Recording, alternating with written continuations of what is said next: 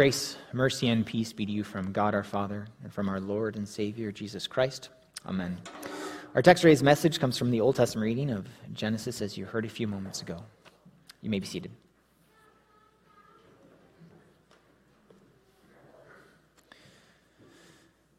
Dear brothers and sisters in Christ, favorites. It's something that can come up when we talk about families. And whether we like to admit it or not, we can sometimes play favorites and give more attention to someone we really like compared to someone who's really hard to like. We can pick favorites. We can choose to do things with those that we really like versus ignoring those who are really hard to like. We saw a couple weeks ago that sometimes that's expressed in how we love each other. Isaac loved his son Esau, the hunter, but Rebekah loved her son Jacob, the quiet one. And then when Isaac is on his deathbed and intends to give to Esau the blessing of the firstborn, he is deceived by Jacob with the help of Rebekah and gives the blessing to Jacob instead. Jacob, whose name can mean deceiver.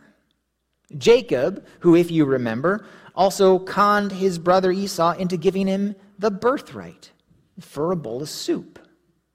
Jacob, who in our story has fled from his brother Esau, who intended to kill him because of his deception. Today, however, we find the deceiver getting deceived. Jacob meets his uncle Laban and stays with him and works for him, and eventually Laban goes, "Hey, Jacob, you're a relative of mine. Why are you working for nothing? Tell me what you want your wages to be."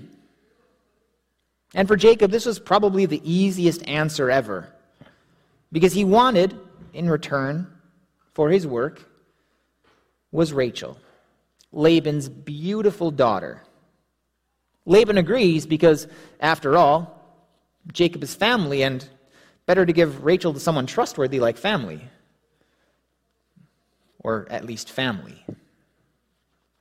So Jacob works 7 years, and then he wants to collect. So Laban gathered together all of the people of the place and made a feast. But in the evening he took his daughter Leah and brought her to Jacob, and he went into her.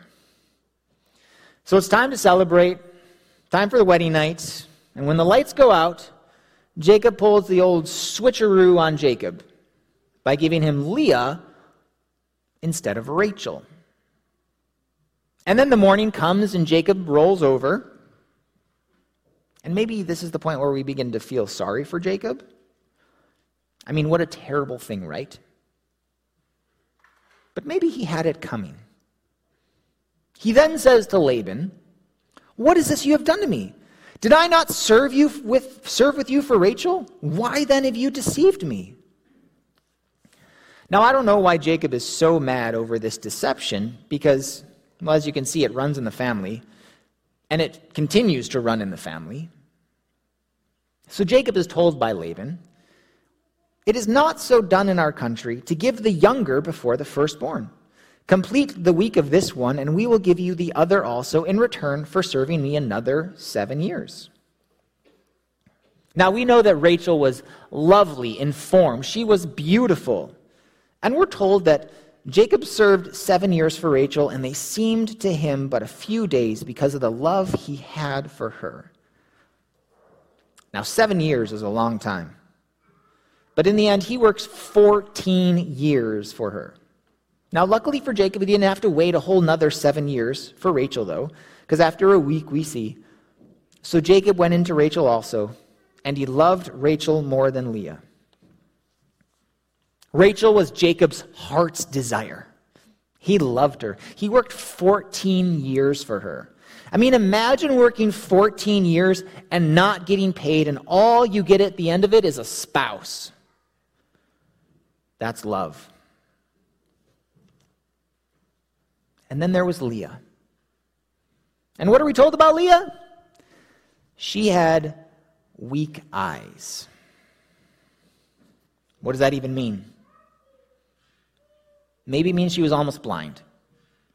Maybe her eyes were dull looking. We don't know for sure. But we do know is that her sister was beautiful. And Leah was probably not. Because if she was beautiful, maybe Laban wouldn't have needed to do what he did. And I hate to say this to you, but imagine if Jacob woke up in the morning after finding Leah in the bed. But then imagine Leah being in that situation. If Leah had ever hoped for Jacob's love and thought that she could compete with her beautiful sister, all of her dreams would have been crushed as Jacob jumped out of the bed that morning. She was not loved. And just 1 week later, she was the displaced wife of Jacob as he took Rachel to himself. And we see in verse 31, when the Lord saw that Leah was hated, he opened her womb, but Rachel was barren. Now all is not terrible for Leah because she's able to bear children, while Rachel is not. Take that, sister.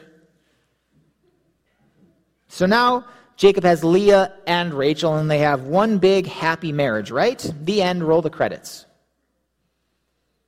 Not so much. God saw the ache in Leah's heart. And God does something about her situation by enabling her to give Jacob children. The Almighty God saw her need, and then he moved to meet it.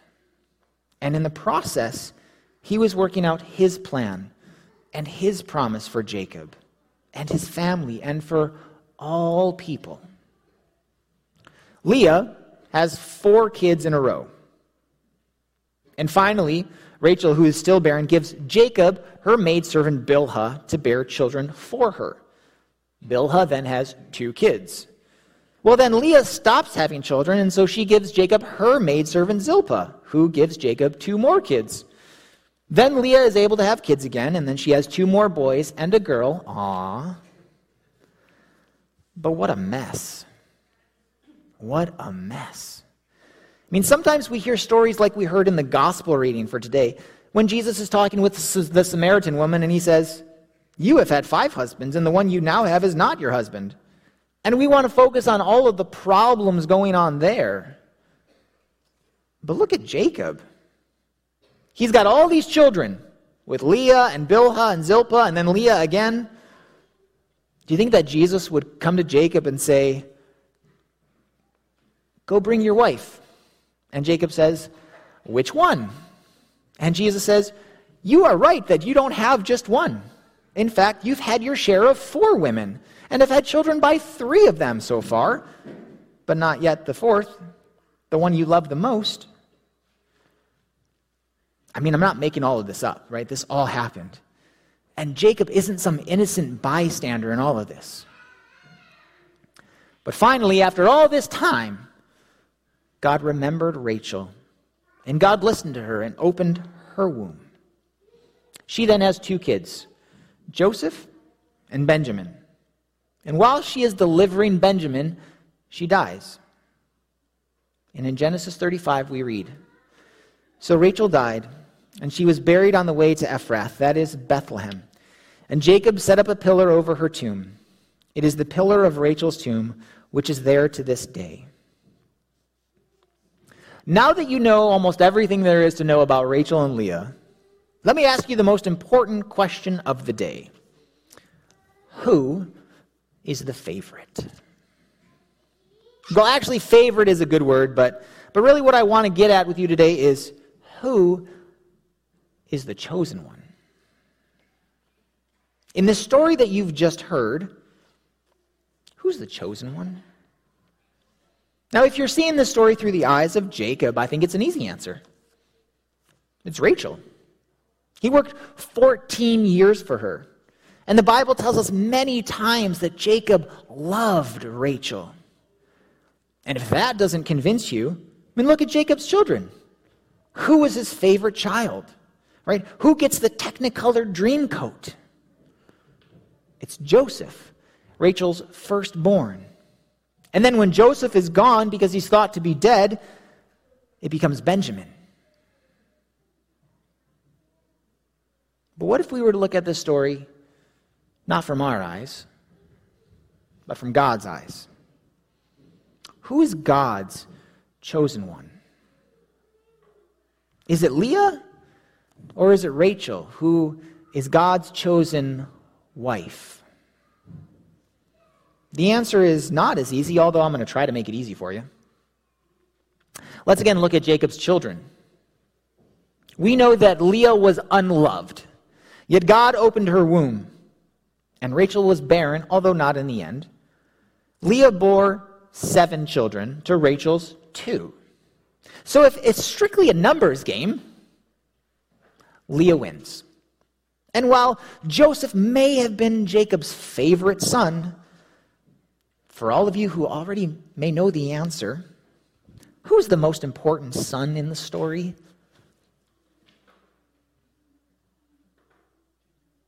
What was that? Judah. It's Judah. Yes, Judah is the most important son, absolutely. Because from the line of Judah comes our Lord and Savior, Jesus Christ. Now, Jacob is a deceiver. He's a sinner. Both of his wives were sinners. All his family were sinners. All his descendants, you and me, were sinners. We have all sinned and fallen short of God's standards. We have not kept our promises. And because we are sinners, we deserve punishment. We deserve death. We deserve eternal separation from God. We deserve hell. Yet God worked in the lives of sinners. God worked in the lives of his people. God worked through Judah. And many years later, a virgin gave birth to a son who is Christ the Lord. And he lived a perfect life. And as we'll celebrate in a little over 2 weeks, he journeyed to Calvary, where he was nailed to a cross. And there he bore our punishment on his shoulders. He took our burdens, our guilt, our shame, all of our sins. And he died the death that we deserved. And he did this so that we would not suffer spiritual death, but that we would have life, eternal life. And because of what Jesus did, all of your sins are forgiven. He paid the price so that you can spend forever in eternity with him, so that you can live in heaven. Jacob loved Rachel enough to work 14 years for her. Jesus loved you enough to sacrifice his life for you.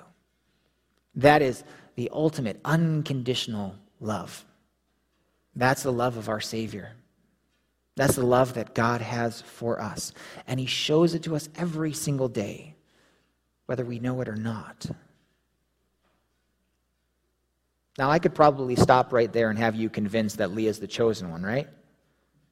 No? Anybody disagree? Okay. But I have one more reason for my selection. I read to you Rachel's death, who died giving birth to Benjamin and is buried near Bethlehem. So when does Leah die? Anybody know? It's not recorded.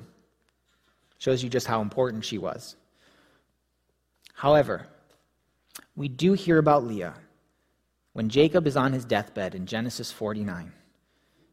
Jacob speaks to his sons and tells them this: "Bury me with my fathers in the land of Canaan, which Abraham bought with the field from Ephron the Hittite to possess as a burying place. There they buried Abraham and Sarah his wife. There they buried Isaac and Rebekah his wife. And there I buried Leah." Although Leah was not the beautiful, loved one that Rachel was, in the end, I think and believe that Jacob understood that she was the chosen one, because she gets the burial that the chosen one does. because she is buried with Jacob, with Isaac and Rebekah, with Abraham and Sarah.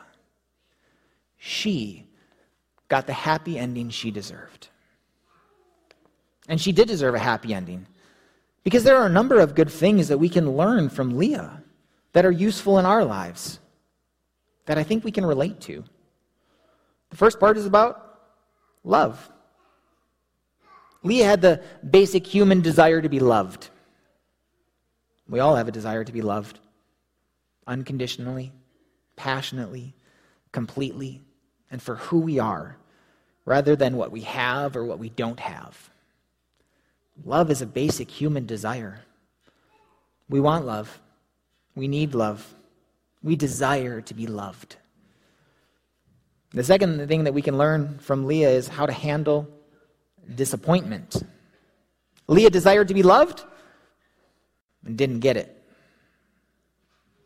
Who here has never experienced disappointment? That's what I thought.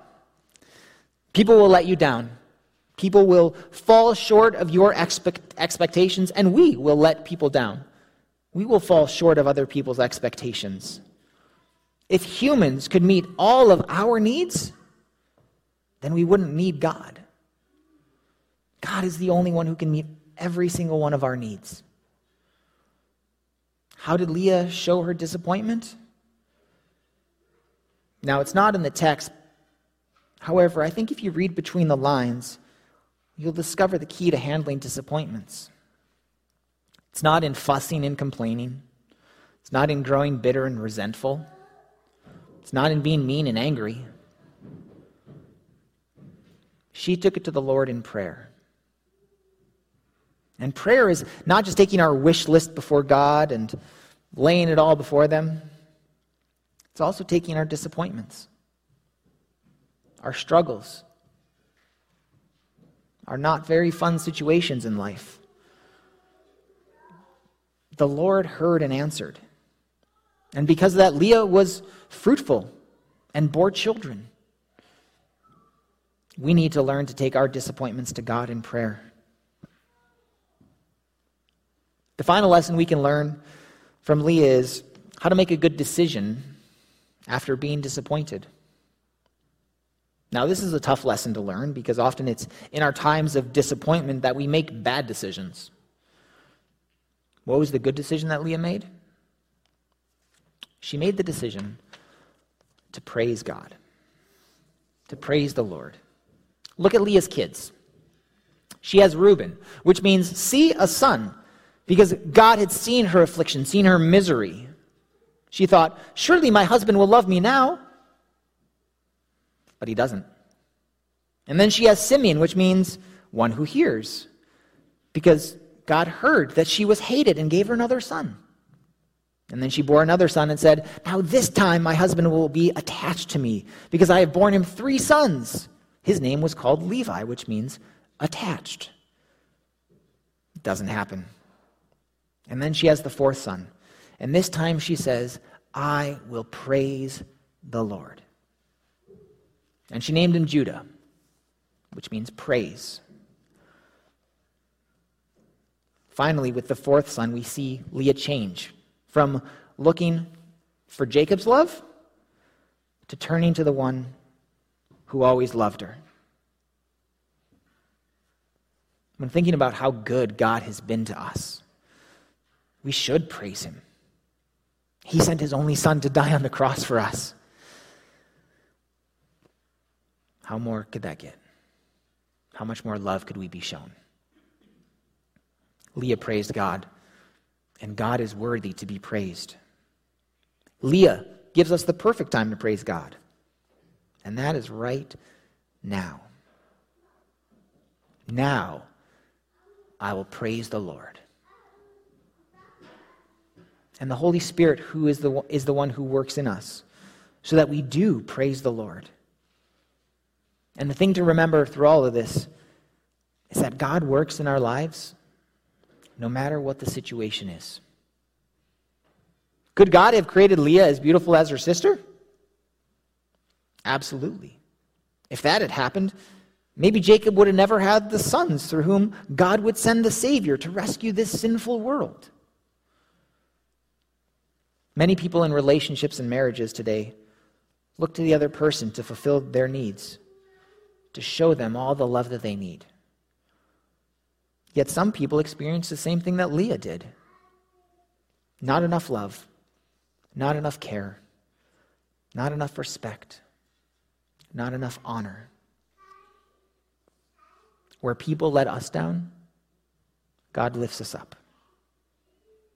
When Leah named Judah, finally praising God, she turned from trying to get Jacob's love to opening herself up to God's love, which had always been there. And the problem is sin, because sin gets in the way of our relationships with people. It gets in the way of our relationship with God. It gets in the way of us going to God in prayer. It gets in the way of us praising God in all situations and circumstances. Because we can pray to God. We can praise Him. We just don't. Because we're sinners. And sin has done its work in our lives. It's ruined relationships and marriages and individuals.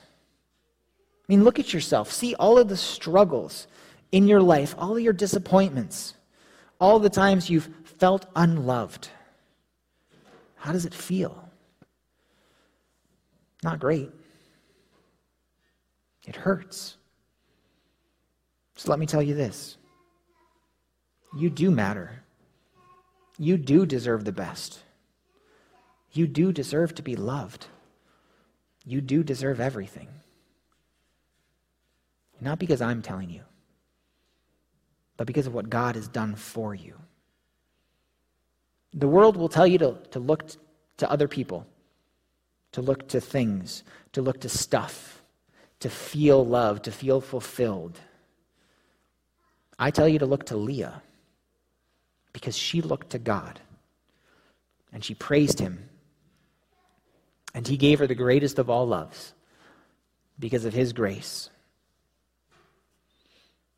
And we read in 1 Peter, "But you are a chosen people, a royal priesthood, a holy nation, a people belonging to God, that you may declare the praises of Him who called you out of darkness into His wonderful light." God loves you. You are God's favorite. You are God's chosen one. Because He has called you out of darkness into His light so that you can praise Him. And He sent His Holy Spirit to give you the gift of faith. Faith in Jesus, because Jesus saves you. And He sent His Son, Jesus, to die on the cross and rise from the dead so that you can have eternal life with Him. God does this all for you because He loves you. And because you are God's chosen ones. This is most certainly true. Amen. And now the peace of God, which passes all understanding, guard your hearts and minds in Jesus Christ, our Lord and our Savior.